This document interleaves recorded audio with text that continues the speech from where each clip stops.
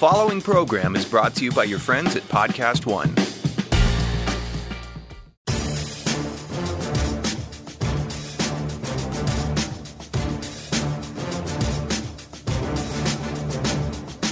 Welcome to RJ Bell's Dream Preview. Weekly winners from his Wise Guy Roundtable. Broadcasting from the pregame.com studios in Las Vegas. Here is RJ Bell.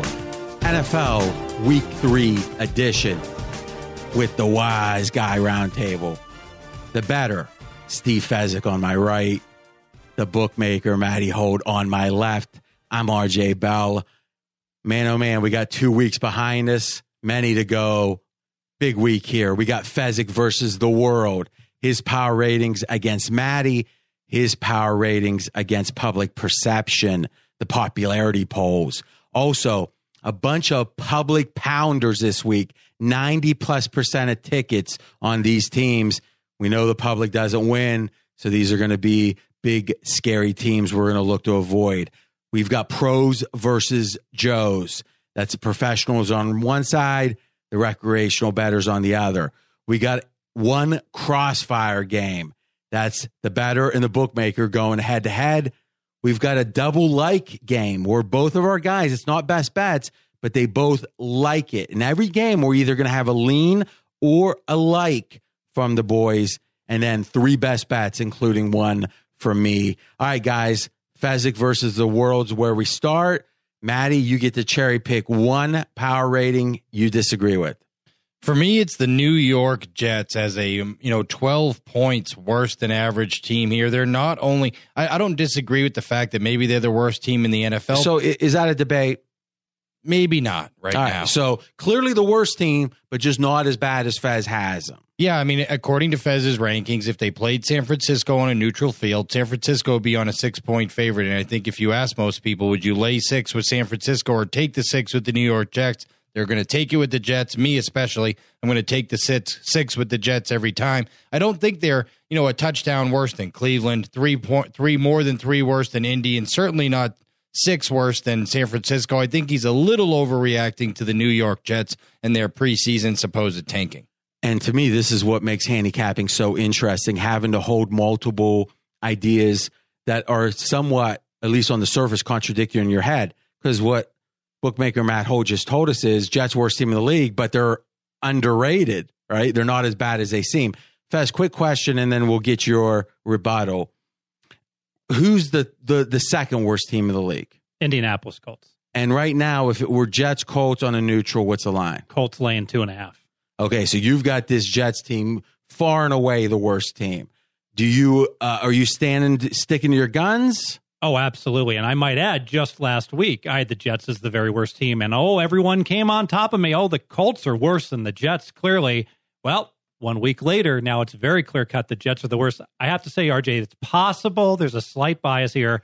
The Jets have done so terrible against the spread that I want to make that number as negative as possible. So terrible against the spread this year? No, last year. In recent history, that anything I can do with my power ratings to not make me land on this god-awful team, I do. And so at -12, maybe they're just a smidge too low. -12 is as low as a team has ever been in week 3. Okay, so that's interesting. At this point in the season, the Jets are the worst team in your power ratings, and you've been doing them over 10 years. Yes, and you just told me, RJ, remember last week, the pros are taking some +14 on the Jets, and I'm like, I want no part of the Jets each and every week. So maybe I'm a little square here, a little public. I don't want any part of the Jets, but they are playing hard. Okay, so Fez is sticking to his ground, and you decide, right? In your actions, the listeners out there. Now, let's look at the game. We've got the Jets at home, 6-point underdogs at home. And let's start Matty Holt. I can only lean Jets here, and I think at the end of the day, this is going to be a pros versus Joes game. Miami coming off an impressive straight-up victory as an underdog against the Chargers. The Jets coming off as poor performance as they could have had against Oakland and against Buffalo the week before, but they are playing hurt. I like the fact that Jermaine Kearse has established himself in the receiving. I think the quarterbacks are only going to get better. Familiarity has to mean something, and motivation against a division opponent has to mean something. I like the 6 at home with the Jets. And the data backs up the pros versus Joes. As of Wednesday afternoon here in Las Vegas, 91% of the tickets on the Dolphins, only 56% of the money. So some big Jets bets. Fez. I lean Jets as well. It's all about Miami's schedule. Look at the schedule, RJ. End of preseason, they went on the road twice at Minnesota, and they went at Philadelphia. So 2 lengthy road trips. I know it's preseason, but you still got to get on the plane. Then they come home. Hurricanes coming out to Oxnard, California. Extended training camp out in California. Now, we looked at that, and I didn't hear this many places. And maybe it was you that clued us in initially. I can't remember. Do you remember who had the 10 days? Oh, Maddie's pointing at himself. That was good, because to me, watching the game and Cutler, and Fez, I'd like to hear your thoughts on Cutler as you finish your handicap here.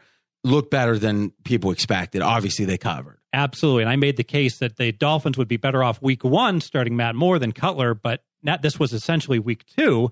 And I think Cutler has gone past where Matt Moore would be, that extended training camp. It's all good, but now it's bad, RJ. Now you fly home to Miami. I know some of their family members did get on that plane to Oxnard with them, but you come back home, you've been gone for 10 days. Think of all the stuff you got to do. Now they got to go to Miami. And what's next? They got to pack for 2 weeks. They're going to London the following week. No, so I was wondering about this. Does anyone know here? I haven't found it yet. Is Miami going straight to London, or are they going back to Miami? I haven't confirmed it, but I've heard that they're going to London. Okay, that's interesting. All right, good. Wow, that's some good stuff so far from the boys. So to recap the game, we got lean. So it's either a lean, which is a smidge, right, maybe a half point off, or like, which is, hey, I clearly like this game. Lean or like, we got double lean in this case on the Jets. All right, Fezzik versus the World Part 2. This is Fezzik versus the popular opinion.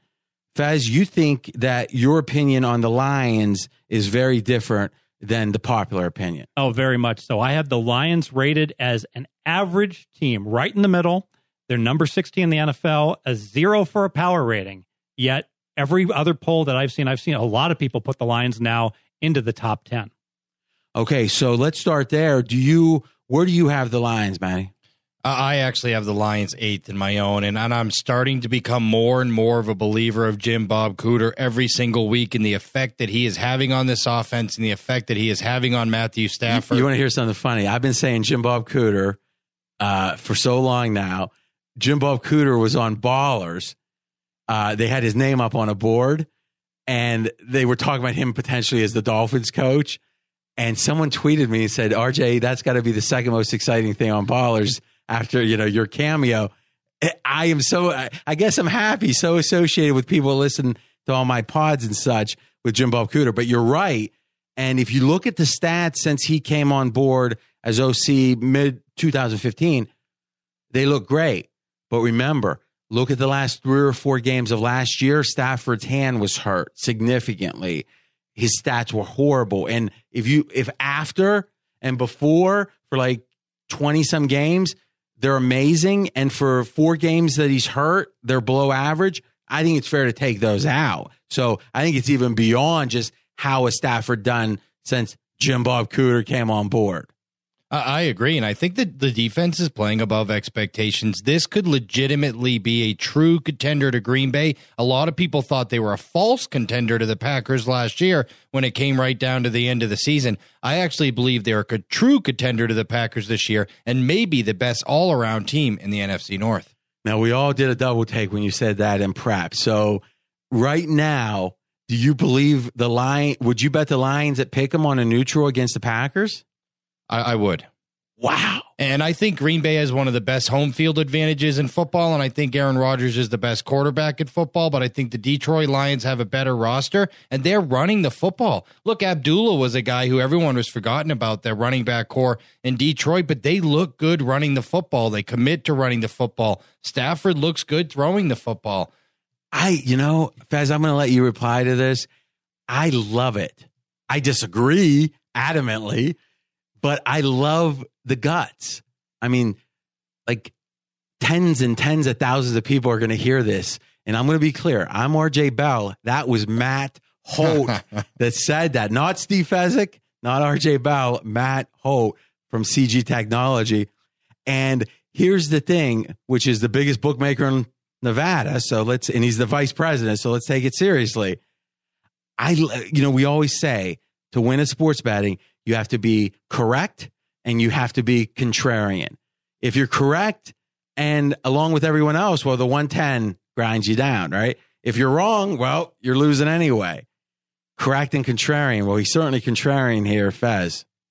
While I agree that the offense can be quite good for Detroit, excellent points, the defense I still think is well below average. It was horrible last year. It's banged up this year. I don't even think it's going to be as good now. When Carson Palmer loses David Johnson, and he's got to carry the team, he can't move the ball against anyone.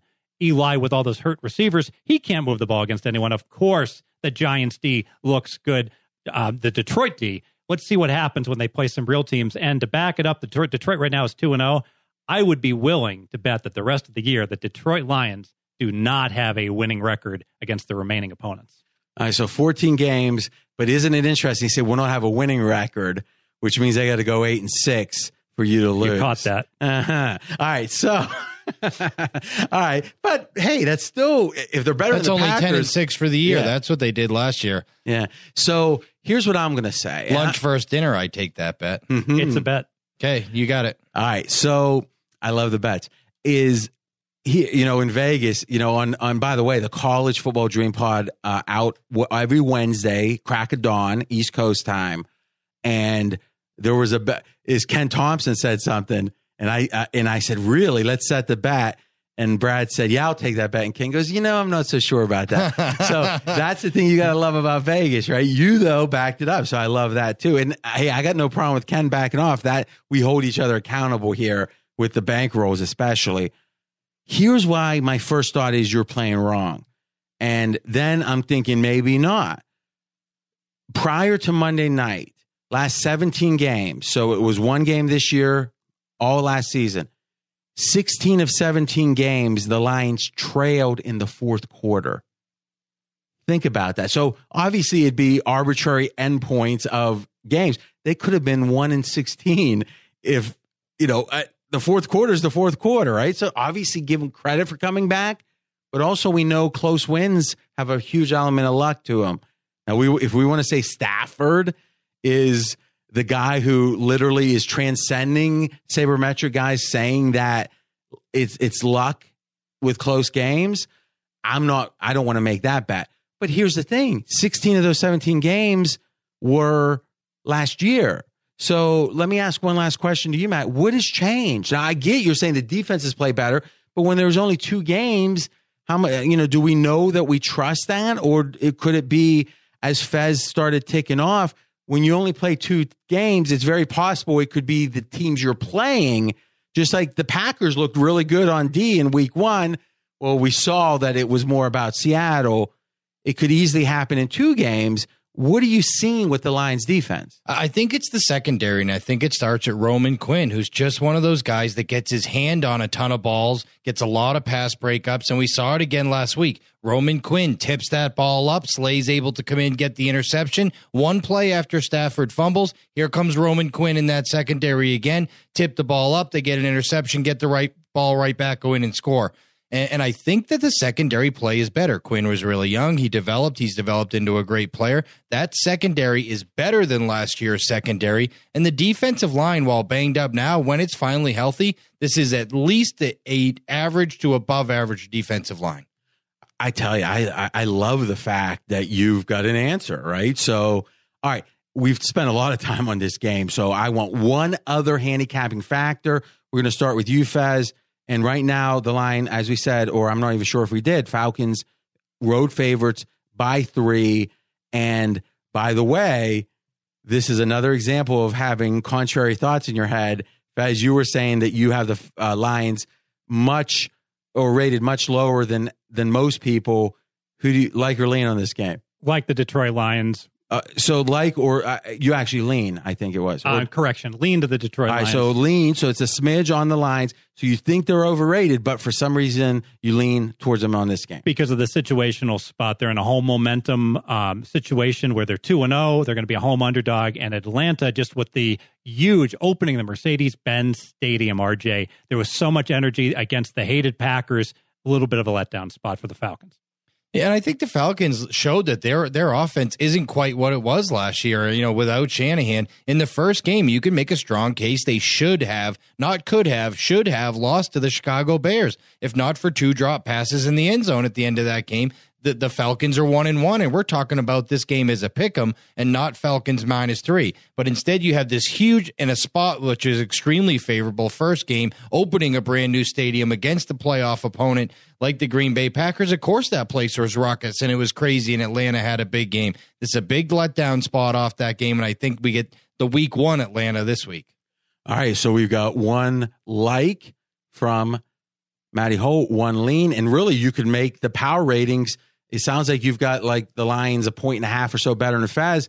So that's one factor in the handicap, and that's the difference between a lean and a like. This is very instructional.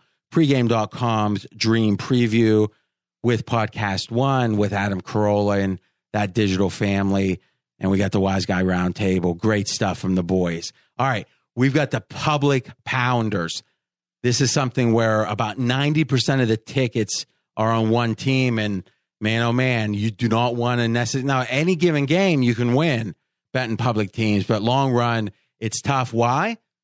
Because you pay a premium. A lot of people are thinking, oh, the public loses, so I don't want to bet with the public. Well, no, the public's usually not worse than 50%. It's the VIG again, right? That dastardly VIG. But if you are playing with the public, you're usually laying an extra half a point if they're pounding the game. So we got a bunch of them this week. Let's start. It's going to be the Broncos and the Bills. And as you could guess right now, as of Wednesday, 89% of the tickets on the Broncos. Faz, I got a question to start this.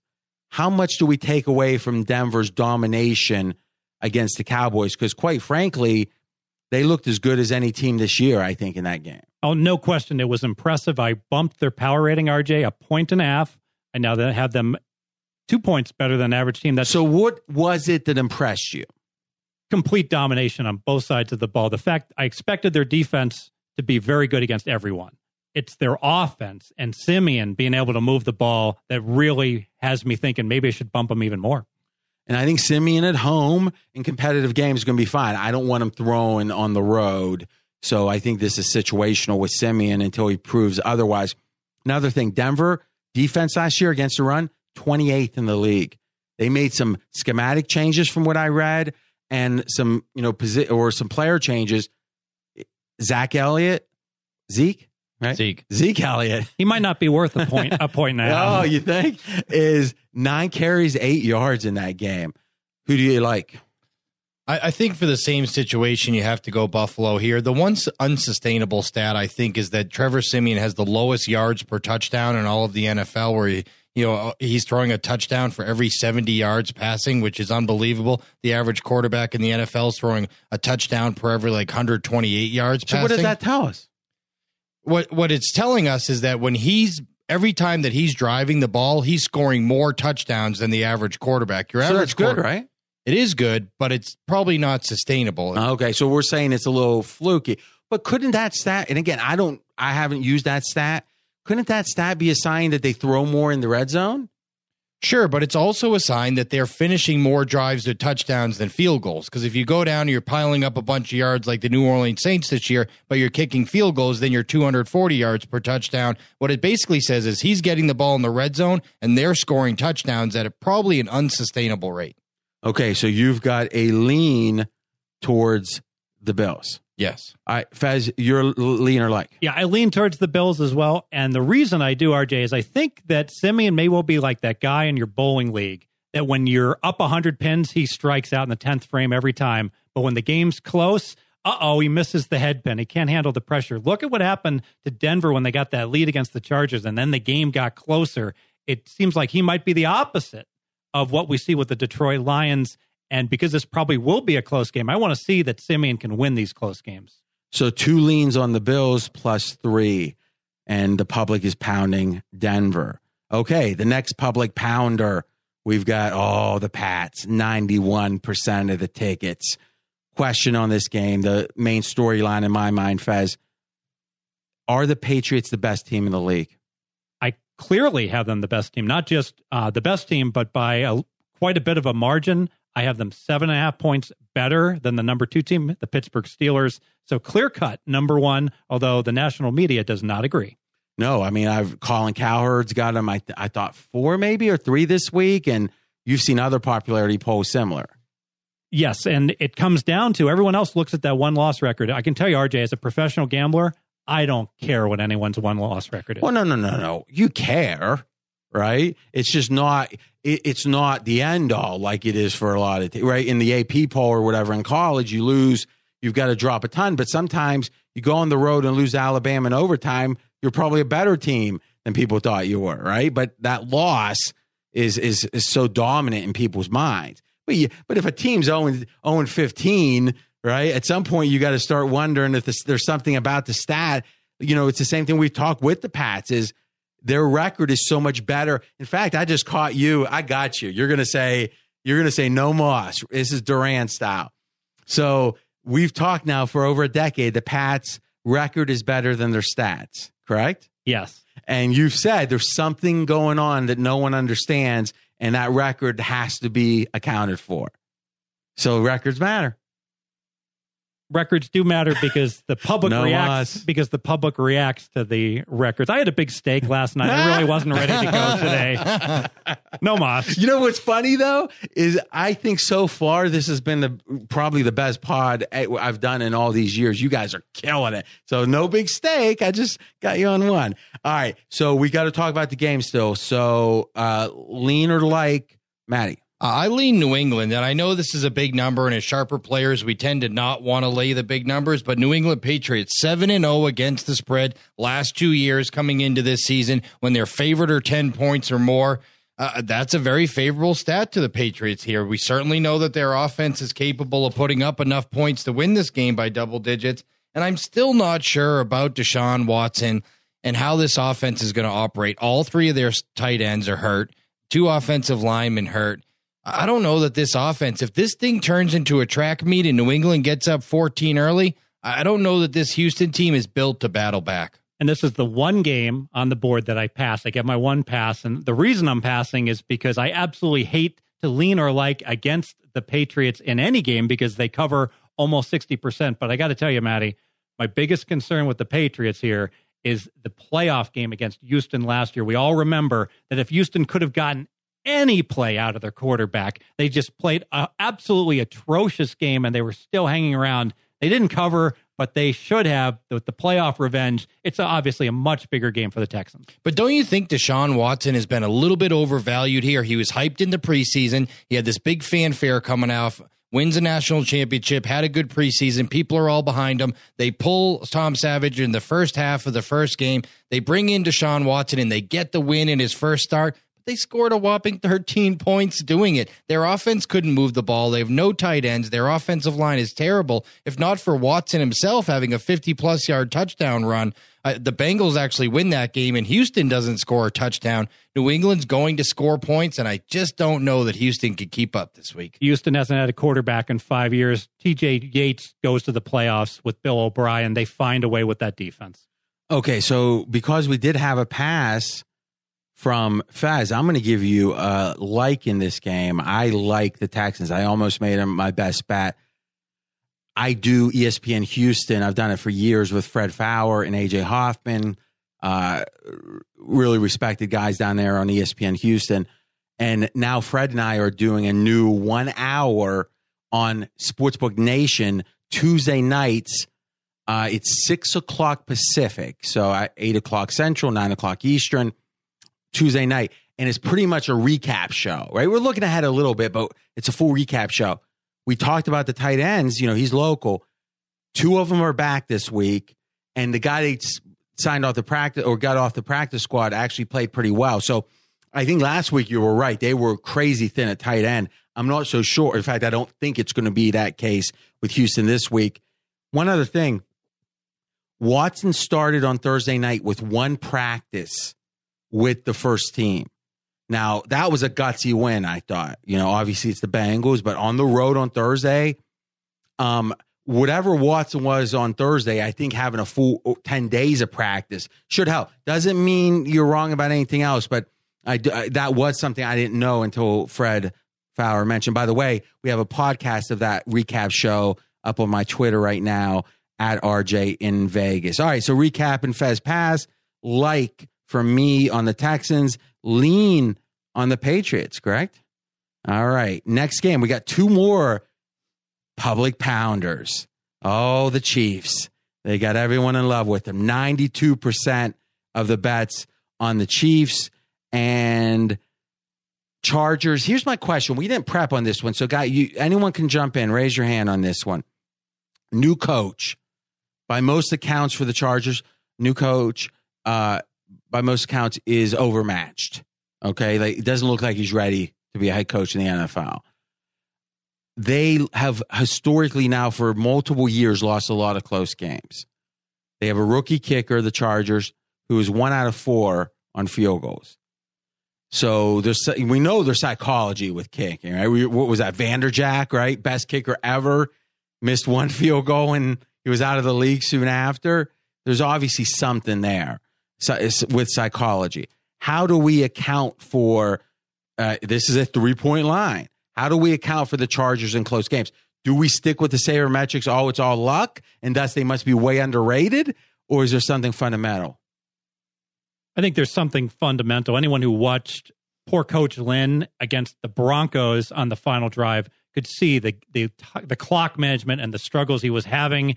And it gets in your head, hey, I can't win the close games as a bettor. If my valuations say I should bet the Chargers, RJ, and they're catching points, there's no way I'm betting the money line. I'll take a 3.5. They're extremely adept at losing games by 3 points. But I refuse to have them win for me to win. Now, how a close listener who is skeptical of all this talk about close wins or luck, and I've said the following stat about the Raiders about 17 times, which is if you flip the close wins to losses for the Raiders last year and the close losses to wins, if they're coin flips, they could flip easily. The Raiders would have been 5-11 last year, right? 7 points or less. So now we're saying that in this case, the close wins or close losses are fundamental?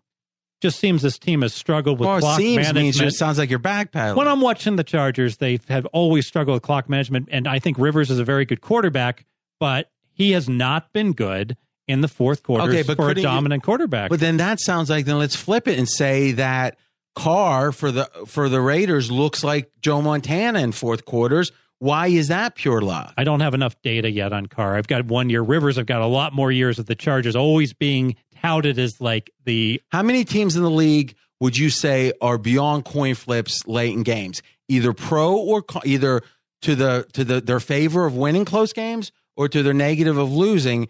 It sounds like we now have the Chargers in the negative column. Do we have the Patriots in the positive column? Patriots and the Colts with Andrew Luck. Absolutely. For years, they won all the close games. Lions. I actually don't think that's been the case this year. I thought Phillip Rivers played valiantly in the fourth quarter of game one. They're down 17. They get to within 3. They were able to take advantage of those turnovers, and Rivers threw a couple of beautiful touchdown passes off turnovers to get him right back in that game. It actually looked like a game where they were going to rally in the fourth quarter, and they did to get the cover, although they didn't get the win. I actually have a lean toward San Diego in this game, and it's mostly due to the injury report of the Kansas City Chiefs. Everyone's talking about some of these other injuries, but we're ignoring Eric Berry, Reggie Ragland, Tamba Ali, Spencer Ware. The Kansas City Chiefs have lost significant starters this year already, and this feels like a spot on the road, familiarity, arch rival, more than a field goal. I think this is a good spot for the LA Chargers. I have to ask both of you, who's the home team here? Because I am not sure that there'll be, in fact, I am sure. I think there's going to be more Kansas City Chiefs fans here in LA than there are Charger fans. No. Oh, yes. 20,000 tickets only. How the, Well, it was what, 40% Dolphins, right? I heard at least 50% in terms of crowd noise for the Dolphins. I'll tell you this. I know entering the game last week, there was uncertainty about that home field, but the sense was lowest in football. I've heard pros say that this is the first time they're given 0 for home field. And are the Chargers even sleeping in their own beds? They probably still have their homes in San Diego, and they probably are renting apartments, so it's not even really like their home. Good stuff. All right, so we've got a lean on the Chargers with no home field from the bookmaker, Matty Holt. I have a lean as well, and it's hard to bet on the Chargers. That's why it's not a like. Well, they're getting 3. All right. Okay, keep it simple. All right, so real quick to finish on this, because we've been on the Chargers so much. Chiefs, Colin Cowherd has them as the best team in the NFL. You're talking injuries. Now, are these injuries? I know we know that their safety, Barry, out for the season. Otherwise, are these short-term injuries you're concerned about or long-term? Long-term. Spencer Ware is going to be out the whole season, if not most of it. Tamba Ali, most of the season, if not all of the season as well. And these, you could say that, Tamba Ali took a step back. Running backs aren't worth what you think they are. Look at Zeke last week. But these are all starters that are pegged in to have significant contributions to this football team that are no longer there. And after a while, that takes its toll on a team. I think Kansas City's playing good football. I think they've exceeded expectations so far this year. But I think maybe we should, that this roster isn't as good as people are hyping it up to be.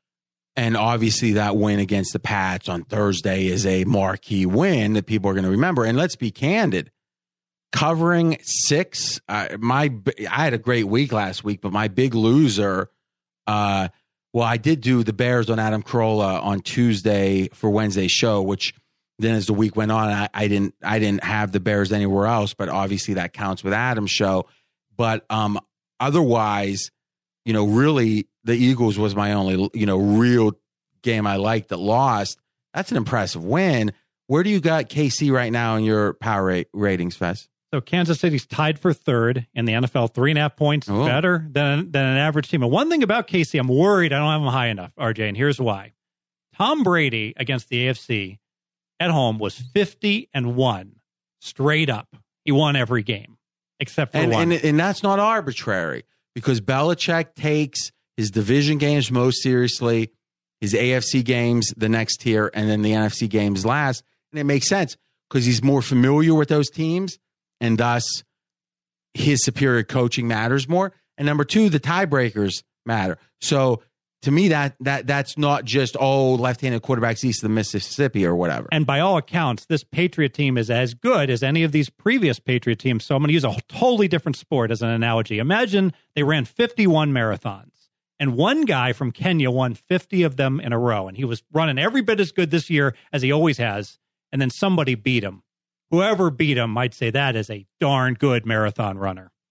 Yeah, but see, I wonder because, I don't think we talked the Pats defense too much on that handicap, did we? Yards per play, second worst team in the league right now with the Pats. So literally only one team has given up more yards per snap. Now you could say, well, the Saints are a pretty good offense. I'm not sure how good. Obviously they're above average. In Kansas City, well, they seem like a really good offense, but that wasn't the expectation when they were 9-point underdogs, right, in New England. So I think with playmaker, if Gronk looks as old or is as old as he looks, right, and where's the playmakers now? Obviously, some of these people might be coming back.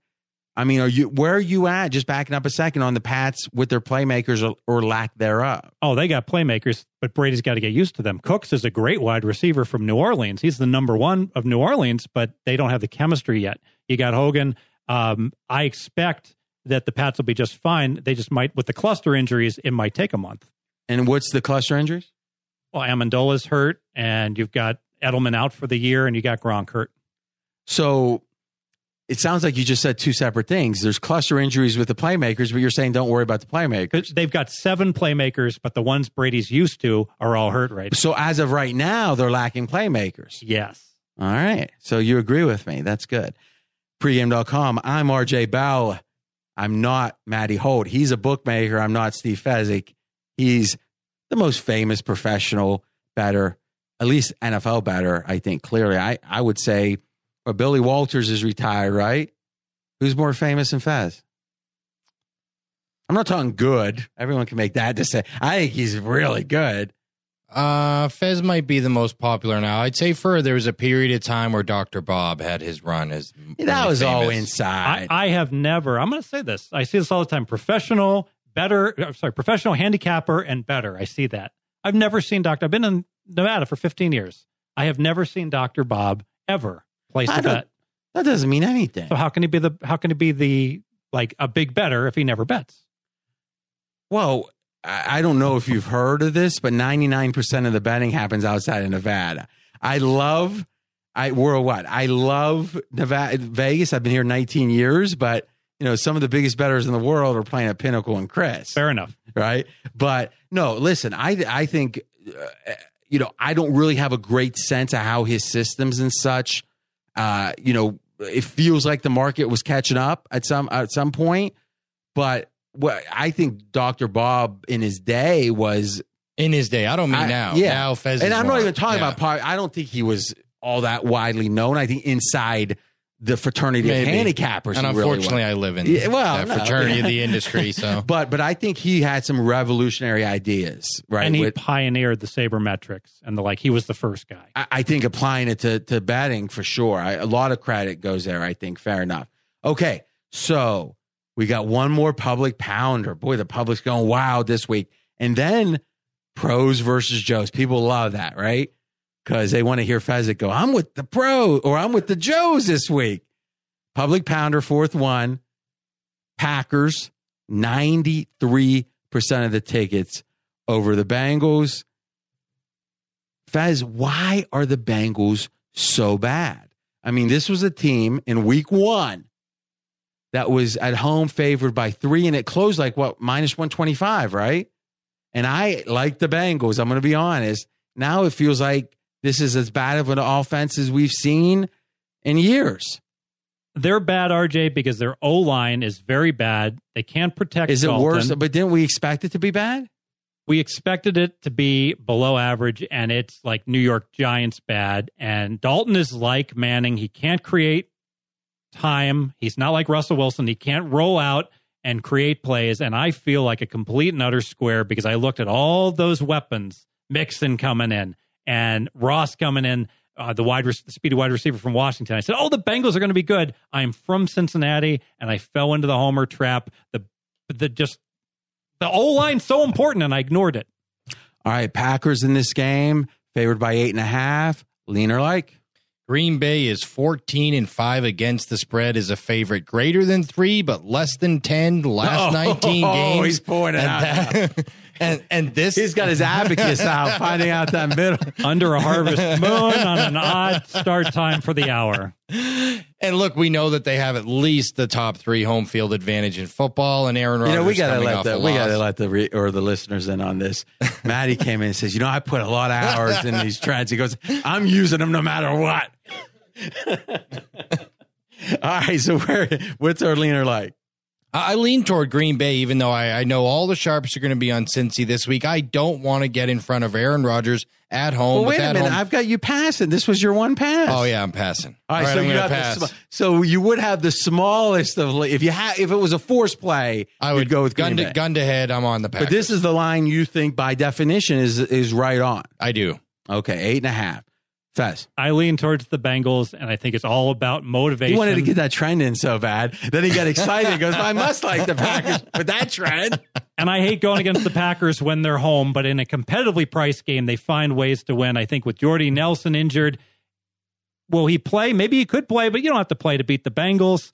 So I think he probably won't play. And I think the Bengals season is going south fast, and they just fired their OC. I love a team, RJ, whenever you fire any sort of coach, to get a bounce the following week. I'm getting their A game. All reports that they didn't like this guy that they fired also. I heard that too, but I guess the question is the scheme identical? Because I guess it would have to be, right? You can't change schemes in the middle of the year, right? And by definition, a position coach is going to be coaching that same scheme. Okay. I would say the following. as I mentioned, I've been in Vegas 19 years. I've been betting pretty much every day since I was 14. It's a true story. Statute of limitations is up on that, though, is those bets in the 80s. I think the thing I've learned most in the last 3 or 4 years, and if you're not, Dylan, if not busy being born, you're busy dying, is being contrarian makes sense unless, and this is something I always knew, if the team's not trying, right? If there's big motivational problems late in a year, NFL, sometimes you'll see that. And also if there's something so fundamentally wrong that we can talk till we're blue, but like that's such a big problem until that's fixed, this team's going to super struggle. What is it about what you just said, oh, I was so wrong about the Bengals. That line is so bad. By the way, I lean towards the Bengals. Oh, no, actually, you've got a like on the Bengals. So how do you reconcile that? Sometimes being purely contrary, it's almost like when let me give you an analogy. When the weather is so bad, sometimes this doesn't happen very much, but the total will go from 42 to 33 or something. And then the score is 9-6. Like you find out there's certain things in the NFL and other leagues too that can't really be priced in any reasonable way. If you made the total, 15.5, it'd be crazy. Right? Sometimes I think the total should be 15.5 once, I don't know, 6 times a decade maybe the weather's that bad in a game. Could it be the Bengals are so bad on the offensive line that you just can't play them? I don't think so. I think that the fact they had to play Baltimore, a very good defense, and Houston. Really? That's interesting. Because we were talking before the show, and wow, I don't get this at all. One of the questions we're going to ask is, how good is this Ravens defense? And your response is going to be average. Slightly above average. But Houston's an elite defense, and they had a short week to prepare for Houston. And I still think the home team has a big advantage. They do. On Thursday night. So if anything, the Bengals, if there was any game the Bengals should have looked good, it was this Thursday game, or relatively good. Because not only was Houston traveling on the road with a quarterback with one practice, which we learned, and off of a game in which the fatigue of that hurricane was so obvious, now you're playing. I thought they'd be more tired that Thursday game on the road than they were Sunday. Well, first off, I misspoke if I said I like them because I only lean to the Bengals. And you know what? I shouldn't even be leaning, but I want to have an opinion on every game but one. I just don't think Green Bay's I think Green Bay has a below average defense. And you know what? Maybe it doesn't matter. Maybe you're right. Maybe this is the case that the Bengals O-line is just so bad that they're not going to be able to move the ball against anyone similar to the Giants. This just feels like one of those games where the sharps are on, and I'm not even sure where the sharps are in this game, and we, maybe we'll find out before. Do you have any sense so far on that? So we're about even on account action, which tends to be a little sharper action, even on this game, around 10 times more action on the Packers. But we haven't seen any big action yet. So we haven't seen the big sharp action come in. So even on account, 10 times over the counter. Yes. Okay. Which is the recreational money typically. Yeah. Okay. People walking into the casinos, walk up to the counter, want to make a bet. And listen, a couple of things. One, the whole lean or like is if you think the line's 8.5, if you think the line should be 8, well, you're going to lean Bengals. Doesn't mean you're even considering betting them, but we want to give the people who are going to play the game anyway. If you can be 51% because you lean a certain way, well, it's a lot easier to break even hitting 51% in some of your games than 49 in some of your games. And just think about the math for a second. 52.4 is break even. 52.38. 52.4 is break even. Okay. If you hit 51, you're 1.4% away from break even. If you hit 49, you're 3.4% from break even. So it's more than double you've got to overcome, in other games, or sometimes how I think about this is like double digits in the NFL. I tell people it's dog or pass because, historically the double digit favorites cover, only have a shortfall of 49%. So I can overcome that. Well, actually, you've got to have a handicap that gets you from 49 to 52.4, which is more than double as hard as from 51 with the dog to 52.4. And early in this podcast, you said that the public loses because they pay 11 to make 10, and they hit about 50%. They do hit about 50%, but I really think they hit more like 49%. I think they hit 49 in some. Well, Matt, you could speak to this better than anyone. If you take your record, They hit better than 49% in the NFL last year. yeah, but over the long term, if you take because this is, people always say, oh, he's fade material. Well, that means he's got what is it, 47.6 or whatever, right? Or worse. Is the public picks long run, what are they hitting? Probably Or about bets? 50-50. That's say what they're I think so, 50-50. too. You know, the Where Nevada the Gaming, public loses is they play too many exotics like parlays and teasers and long shot futures. according to the Nevada Gaming Commission, the sportsbooks hold on average 5% a year. They've done this for the past 15 years. So a blind squirrel picks only losing at 4.54%. If they're all playing 11 to 10. But a lot of that is the parlays that are added in. Yeah. But there's still, the professional bettors are in there winning, Yeah. and it's still 5%. My hold. guess is you're probably holding against the public almost 10%, right? And mostly due to parlays and teasers. So, Yeah. your exotics hold is always going to be around 10. Where your Maddie's natural- eyes almost gave me like, shh. He's like, we don't want to overemphasize Never this. play a 4-teamer off the board. It's the worst bet in Vegas. All right, now, so listen. To me, Fez, and I'll be candid with you before we shift games here, his ability to reevaluate, I mean, if anyone has an ego, we were debating, half facetiously, but really not, is about his, 2 super contests. Right? No one's ever done that, right? It's the only guy ever. It's the World Series of Poker of NFL handicapping. Only got to do it twice, and he did it back to back, right? He should have an ego, right? He could puff his chest against anyone and say, my opinion matters more than yours. The fact that you listen and consider reevaluating as quickly as you do, and then other times you'll stonewall, like, Maddie or me we think great points, and you're like, nope. So to me, that is what makes you Fezzik. Well, last week, Maddie told me all about the Miami Dolphins out in Oxnard, and by the time I Sometimes left, you can just take a compliment without having to reevaluate. Like he's going to say, he was pretty much like, hey, hold on a second. I'm going to talk for about a minute about how great I am, along the lines of what RJ said, but let me expound upon that. Is that accurate? All right. We're pregame.com. This is the Dream Preview. Great stuff today. Let's keep moving. We got our pros versus Joes. Raiders. Let's guess. That's the Joes, 90% of the tickets. And the pros, more towards the Redskins. If you actually look at the money count, the cash count, remember, up at pregame.com, you click Game Center. That's the main tab. Then you click the consensus tab within the Game Center. You see the cash splits. No other site on the internet offers those for free, and great stuff. So as we look, it's 33% less cash on the Raiders. This is a pros versus Joes. Let's start with you on this one, Matty. Look, I don't think there's any team that's been more impressive in the AFC than the Oakland Raiders. They were hyped before the season because of the Las Vegas adopting them as their home team. So we saw extra love here than we would maybe anywhere else in the rest of the world. But now that love has been kind of reinforced to these people that, look, we were back in the Raiders and look what they did for us already. And when people are that passionate about a team prior to the season and that team even exceeds those expectations, then you ride that team. And what we're seeing is a wave in Las Vegas of people riding the Oakland Raiders.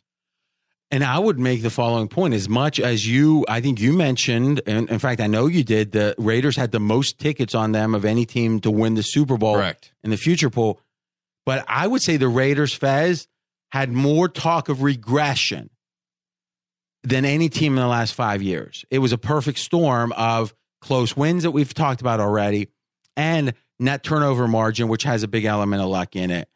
And you made the case, statistically, Raiders were the worst 12-4 team in history. How much have you reevaluated? And it was the biggest pros versus Joes scenario pregame this year. Yeah, in the preseason. Yes. yeah, preseason, so it opened at 10 at CGT. They didn't just bet under 10, RJ. They bet under 9.5 down to minus $1.40 on this team. But but though the number of bets were massively on the over, we're talking season wins now. Yeah, and everyone was also betting them to win the Super Bowl. So CGT gets the middle everybody because they win 11 this year and then they don't win the Super Bowl. But I totally reevaluated the Raiders. I had them close to an average team to start the year. Now I have them tied for the 6th best team in the NFL, which is still below what a lot of the media guys have, but they're a fine team. And here's the thing. A lot of listeners are, wait, Fezzik's supposed to be the best. And he thought the Raiders, who were 12-4, were an average team. That's the thing. To take those professional positions, like maybe the Lions are better than the Packers, you're going to sometimes be wrong. And people are scared to be wrong in such an obvious way when any casual fan, if you say how good's the Raiders, you're going to go 12-4. They might be better this year. So it goes to show you that's the danger of having these contrary positions, but that's what you need to win. I said the Colts could be the worst team in the NFL this year also, and we could play them under 8.5. So you get some right, some wrong. All right, so Matty, you've got a lean on the Raiders. Is that right? Yeah, I just think that actually in my power ratings, look, we sent this game out 3.5 and we opened at 3, but I actually feel like this is a situation where maybe that offense of Oakland might just be too overwhelming right now for a Washington Red scheme. It doesn't feel like Kirk Cousins has the same continuity with this receiving core that he did with the receiving core last year. Having lost a bunch of guys, add Jordan Reed to that injury report, another receiver lost. I think you got to go a little lean toward Oakland. I agree. The Redskins, I thought, were way underrated coming into the year because of the yards per play last year, but the playmakers. And you think, oh, they look good, though, against the Rams. Well, they actually rushed for more yards than they passed for. I think and that's not a good running team. It's just for whatever reason they were able to run against the Rams. I mean, the thing Mike Lombardi's saying about the Raiders that's been so impressive has been the D-line. So to me, if the Redskins can't run, then I'm not anxious to see Kirk Cousins passing. Now, I know that sounds funny after the last few years, but I agree with you there. I don't want to bet the Raiders, but I'm not anxious on the Skins. Lean or like? I actually like the Redskins. I even with my upgrade to Oakland, I still have these teams 4 points apart. So if I give Washington 3 for home field, I only make the Raiders 1. One thing about this trip back east that does favor Oakland, RJ, and this is why I'm not going to make a big bet on the Redskins, is that because it's the Sunday night game, now we're not getting that early clock time. In fact, studies have shown that the West Coast team, regardless of the venue, has done very well when playing at 5 p.m. at night because of the body clock situation. Yeah, so let's talk about that quickly. Is if it's midnight when the game's about over and you're an East Coast team, well, it doesn't matter where you're playing. It's midnight on your body clock, but it's 3 hours earlier on the West Coast. So, or for the West Coast teams, I guess is the way to say it, with their body clocks. Okay, interesting. Now, the Raiders had a horrible in the Eastern time zone record for a long, long time, and then they've had a good run recently. So that's another example of how much was that prior stat about just how bad the Raiders were in general. Okay, next game, we've got the Crossfire. This is when they've been going at it. Well, they're going to go at it here. Steelers, Bears. Steelers favored only by 7. There's some 7.5s out there, but we've chosen 7 as a fair line in this one. And Maddie, we're going to let you start on this one. You are on the more public side here. 91% of the tickets, you've got the Steelers as a like. Yeah, and I liked the Chicago Bears coming into the year because their offensive line and how well they protected their quarterbacks, but there hasn't been a team in the entire NFL this year that has lost more key weapons on offense than the Chicago Bears. Meredith, Kevin White again, Marcus Wheaton. Now Jordan Howard's even banged up. Add him to the list. Kadeem Carey, their other running back. This entire offense is decimated. You have a new quarterback coming in and no weapons to throw the ball or hand it off to. We saw what happened to the Bears last week with no weapons. Unfortunately, facing another high-powered offense this week, I just don't think they have the offensive firepower to keep up. And as a Steeler fan who's objective, I tend to like the Bears team total under here. I'm not sure if the Steelers offense is going to wake up. It hasn't played as well as we've expected. I mean, 2-0 is 2-0, right? And they pretty much dominated Minnesota, but with a backup quarterback, obviously. But it's very possible they could put up 40, right, and really wake up. It's very possible they win this game 16-14, or, I guess they do go for 2 a lot. So I like the Bears team total under because I think the Steelers D is, we were talking about ranking on the road and at home, offense, defense. Steelers defense right now, I think they're top half of the league. What do you think, Matty? I agree with that. And I love the young players on that defense, now, too. TJ Watt is questionable with it is TJ, right? It's JJ yes. and TJ. Okay. Yeah. It's TJ Watt, the Steelers linebacker, who had an amazing opening game, questionable with a hamstring. I think that's important. We'll see where he's at with that. But if you got James Harrison able to come in for spot rushing, because now you got, the other linebacker, Bud Dupree, had a mental block for a second, is starting with Watt, and Harrison comes in for X number of third down plays and passing situations. That's a pretty good 3 edge rushers there. And then you've got now the cornerback from the Browns, Hayden. This Steeler team above average on defense. You think so? I think they're slightly above average. Yeah. So if you're the 12th best defense and the first or second or third best offense, which they certainly could be, I think that team, if it happens, is better than the Patriots. The problem I have with your Steelers is that they're the best offense, arguably the second best offense at home. There's just for whatever reason, a lot of that's Tomlin in a game like this. So. This is the classic stinker Steeler game. Division sandwich. You got Baltimore next week. Baltimore's looking really good. I know I'm not going to get Pittsburgh's A game. And Matty brings up some great points about the Bears. They're the most injured team in the NFL this year. Well, they were the most injured team in the NFL last year. Dude, Kevin White, he was out last year, injured. Well, Howard was hurt quite a bit last year as well. Quarterbacks, we got Glennon. Well, he's still better than Barkley. And even with all those injuries last year, remember the Bears were still plus 0.4 yards per play differential, better than their opponents, even with all these injuries. So with the same type of crippling injuries, I think they should be able to hang in against a disinterested Steelers squad, just like they did against Atlanta week 1. Okay, that's the crossfire. Any quick rebuttals to any points? Anyone? No, I will say this. They're more injured than they were week 1. Since week 1, they've gone on to lose Kevin White, and they've gone on to Jordan Howard to be banged up. Going into week 1, it was really just Clay Meredith.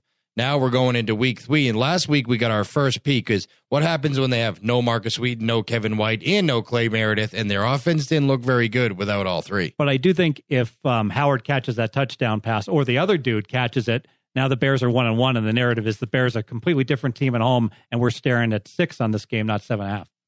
7. That's the crossfire, boys. I love it when they battle. Okay, now we've got 4 picks coming up that are the 4 strongest picks. First, though, we got 3 things to do. Quick. One is let's talk the injury game, and this is going to be easy. Only question is Vikings, Bucks. How much is Bradford worth?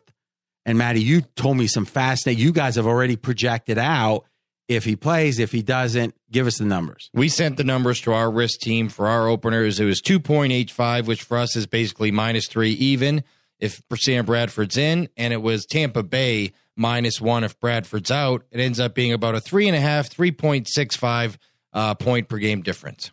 And remember, guys, when you go through Pick'em, it's from -1 to Pick'em to +1.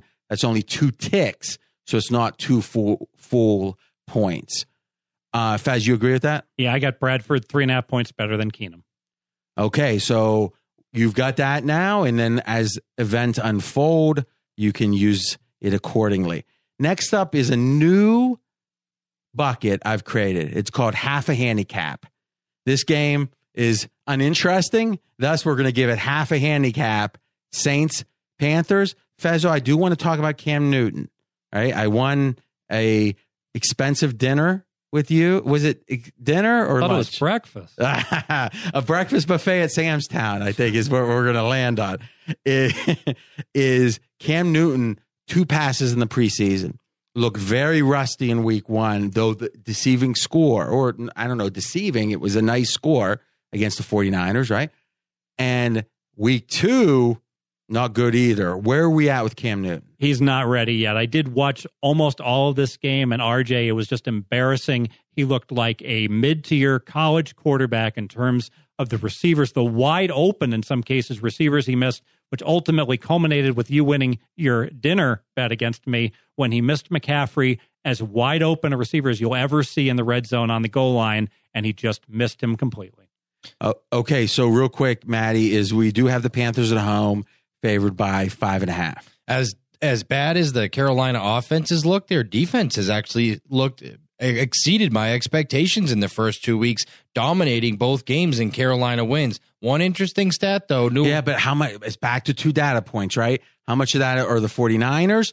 And the Bills. And the Bills, right? Because the Bills, I mean, they against the Jets, they looked all right, but I mean, their quarterback, I mean, he was out a lot of the preseason. New scheme, new OC.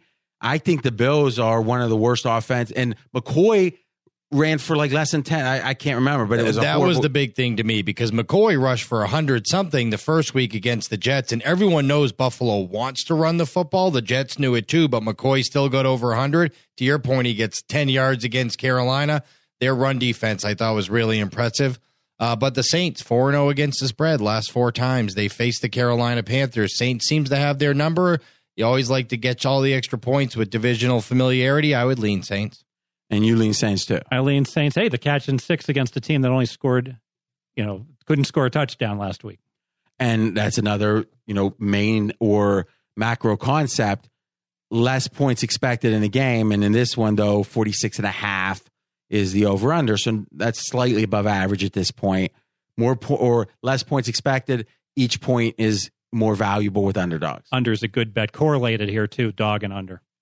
Interesting. All right. So last thing before the Big Four, and when the Big Four is the strongest picks on this podcast, is the Monday Night Football game.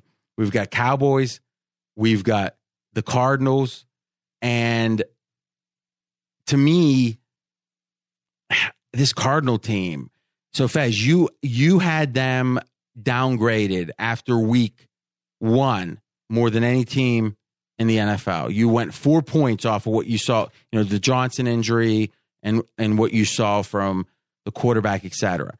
What have you, now they won but didn't cover against the Colts.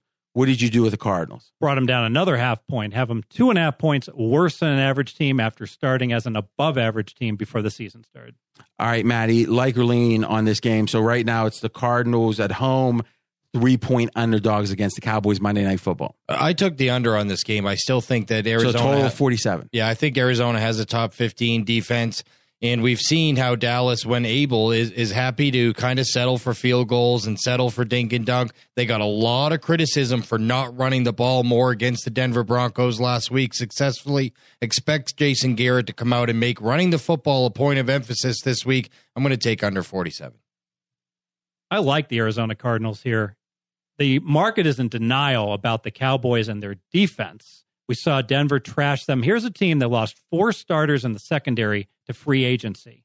Now, Skandrick, their starting cornerback, he's out for this week. There's 2 other cluster injuries at cornerback. This team is decimated on defense in the secondary, and for whatever reason, because it's America's team, the markets are not reflecting it. Or maybe Carson Palmer can't take advantage.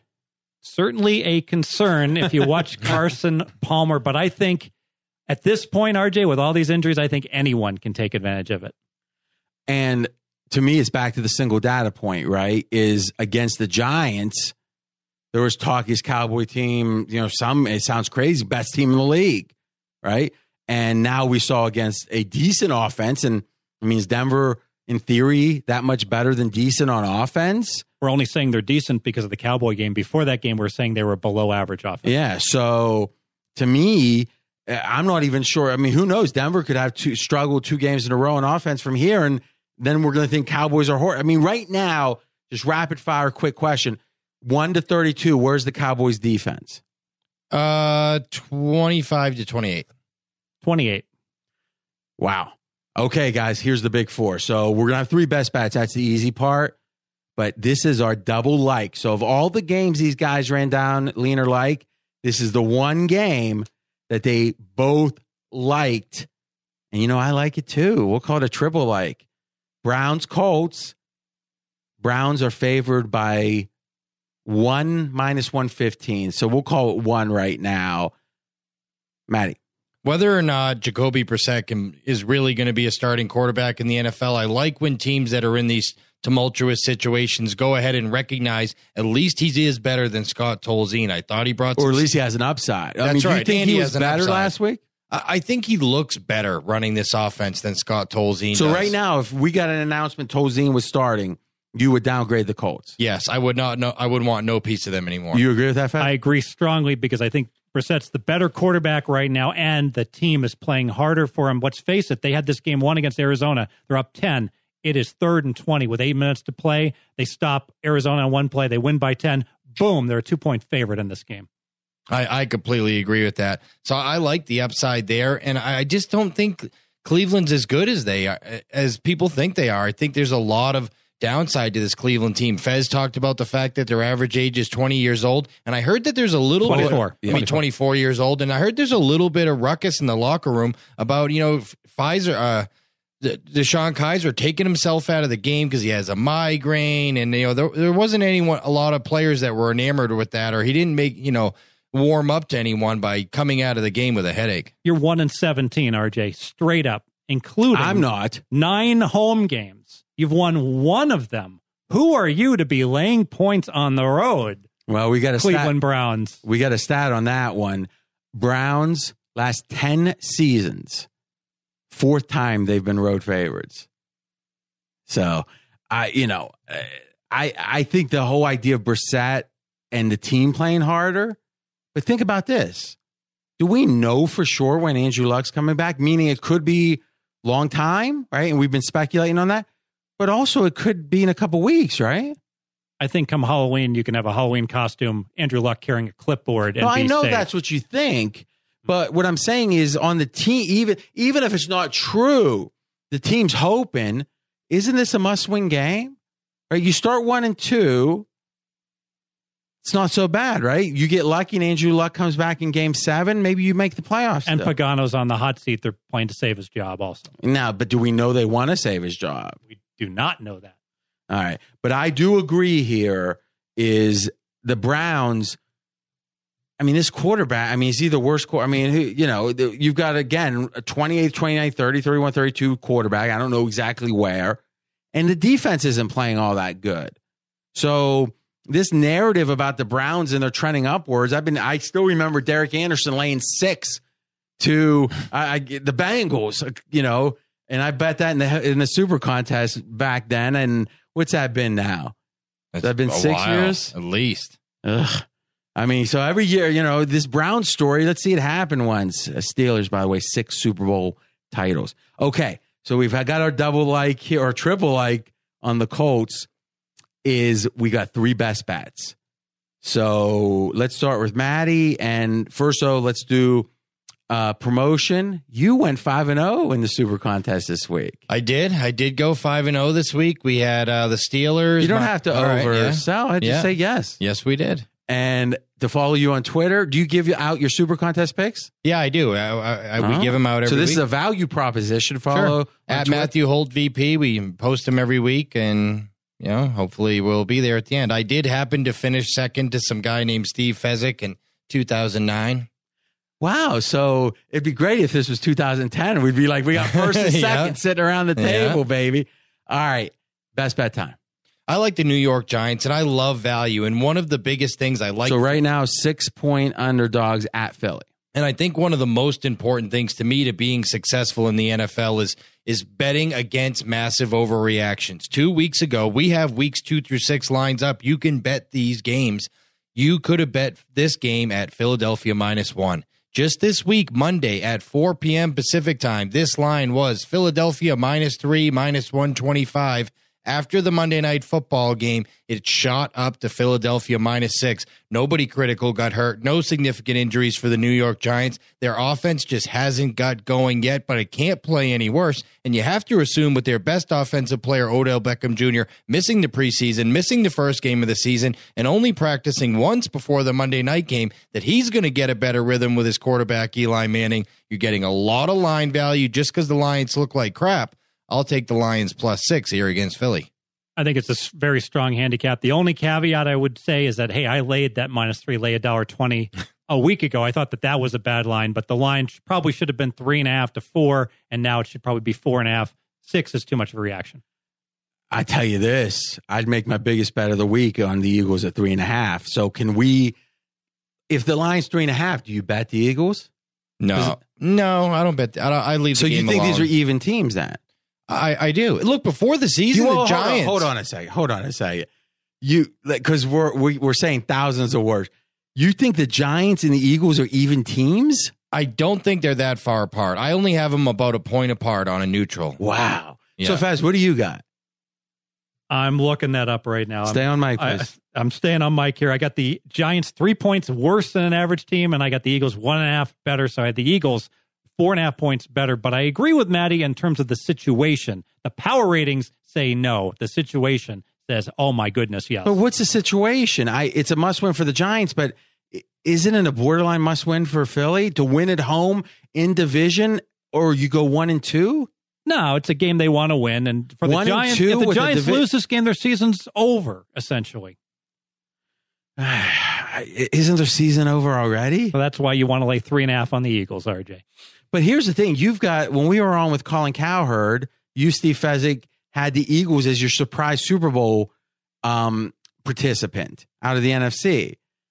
And you're saying that they're almost the same team as the Giants. The Eagles are having a fundamental disagreement. The Eagles here. are having problems on defense. They've got some key injuries on defense. 3 defensive starters out in the secondary this week for the Philadelphia Okay, well, Eagles. we didn't hear that part. That's the key to this handicap also, yes. Well, I would, now that starts perking my ears up because, and I hadn't handicapped this game deeply enough to uncover that. So Philly, 3 DBs. Okay. So, and Beckham is going to be near. I mean, is this one of those injuries, though, he could linger at 85% for weeks? But I think this is, in theory, this should be the best he's looked all year. He's actually going to go through a whole... Beckham? Yes. Well, yeah, because he was out the first game, and he has a week or 6 days extra to feel better now. I feel like RJ's got the pliers, and he's like, I got to, extract the information from these guys. No, but I mean, one last thing on this game. I think this is almost like the Eagles. Could this be this offense with the combination of horrible running backs? Do we agree the Giants have horrible running backs? Yes. Do we agree the Giants have, a bottom 5 offensive line? Yes. Yeah, they're about there. And right now, unless Beckham, how in the NFL stack ranking receivers, the Beckham that played last Monday, where's he rank?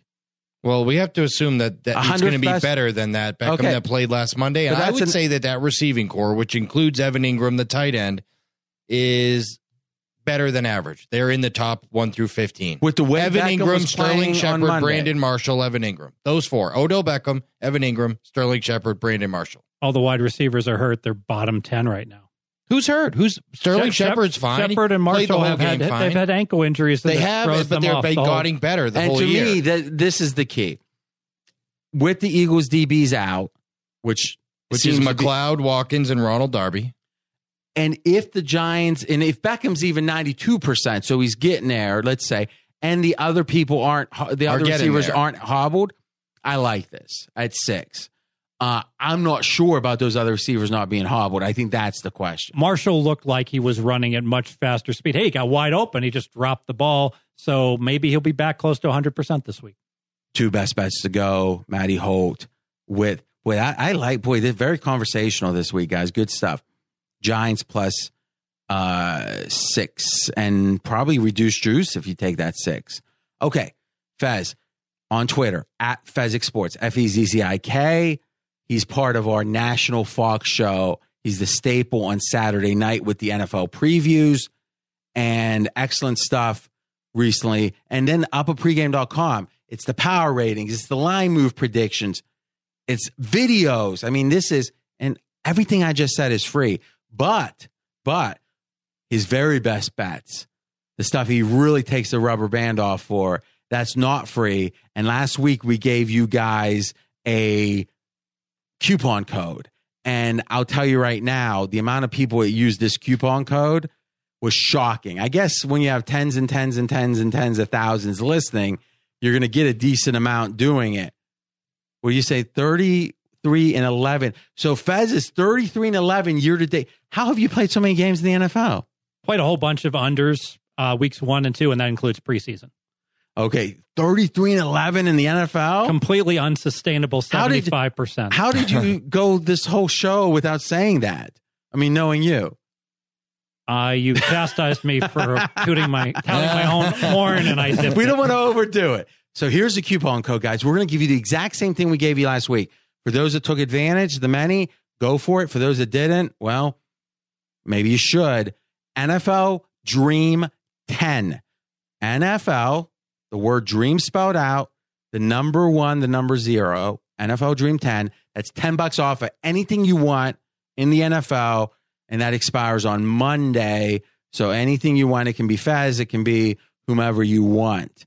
All right, Fez, best bet. Best bet. We're going to go across the Atlantic to London. Early start time on Sunday. We've got the Baltimore Ravens, RJ, in a complete division sandwich here. They play the 2 teams from Ohio, the 2 crappy teams from Ohio, and they're +7 in turnover margin. So misleading final scores. They have the Steelers coming up week 4. Here comes the flat spot against Jacksonville. Baltimore's not used to going to London. This is all new to them. And the fact that they're sitting at 2-0, any coach that has a heart, maybe Harbaugh doesn't, go ahead and let them see a little sightseeing, a little bit of a business trip with a little bit of pleasure. Meanwhile, Jacksonville, I love this. They've been to London 5 consecutive years now. They lost the first 2 games in London. The last 2 years, they came in as a dog and a pick'em. They won both of those games. They stay in the same hotel. They have the routine down pat. The crowd cheers for them because they are the London Jaguars when the Jags play there each and every year. I really like the Jags catching 4. Boy, I don't like that one. You do? Go ahead first. Yeah, that was going to be my best bet. That's why I asked, Fez who he liked early. That was going to be my best bet for a lot of the same reasons. And I'm not a believer in this Baltimore Ravens defense. We talked about, is this Baltimore Ravens defense for real? Well, I'll tell you what I don't believe in is the Cleveland Browns offense, and they managed to get 400 yards of offense against the Baltimore Ravens last year. To Fez's point, +7 in turnovers, a lot misleading with that Baltimore Ravens defense. Who had 400 yards? Cleveland Browns last week. Last week. You said last year. I just last week against Baltimore. And a theme has been how the O-line has been undervalued. Well, Baltimore lost their center, Urschel, before the season started. He retired, and they just lost their best O-lineman. He's out as well. Their left guard, right? Yeah, so they have problems on their O-line now. And that Jacksonville team has 11 sacks, RJ, year to date.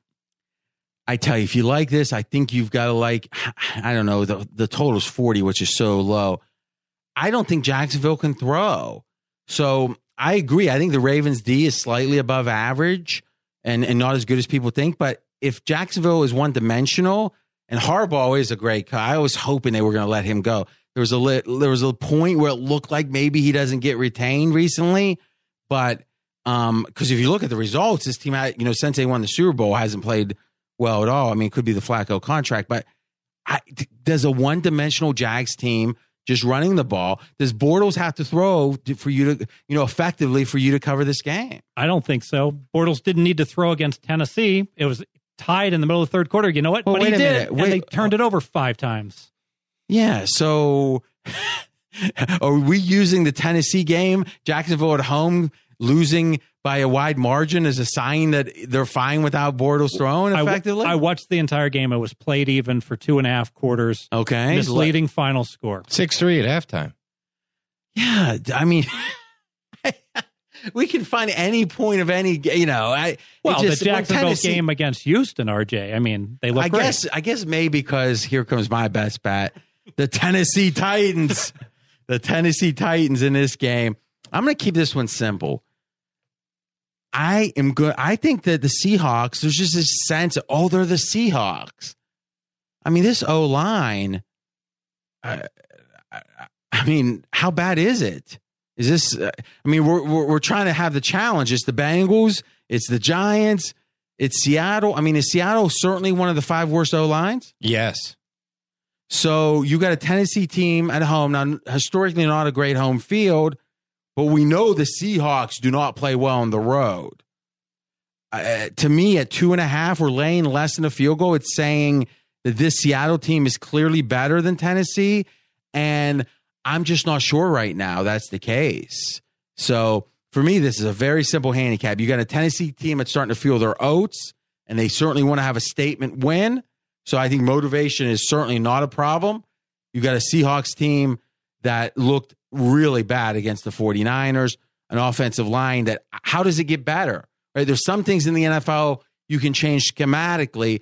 There's some positions you can bring in a new running back and he lights it up. You don't do that on the O-line.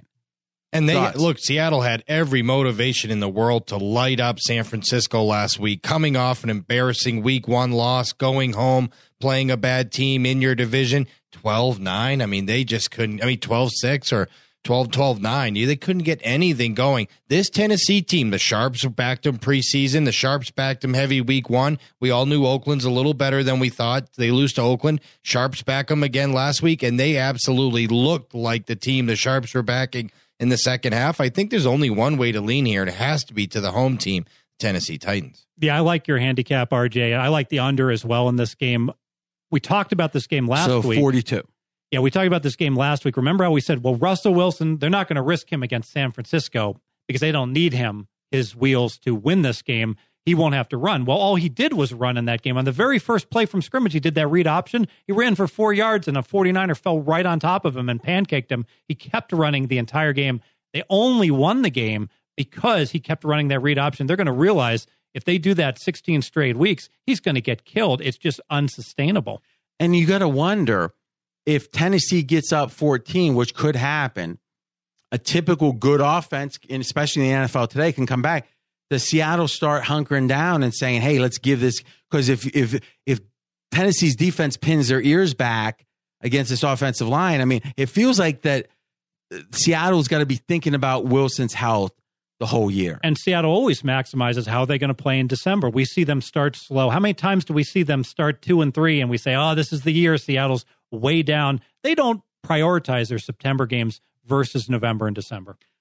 This might be the best dream preview ever, guys. Really good stuff. And you get Matty Holt, Steve Fezzik, all the credit.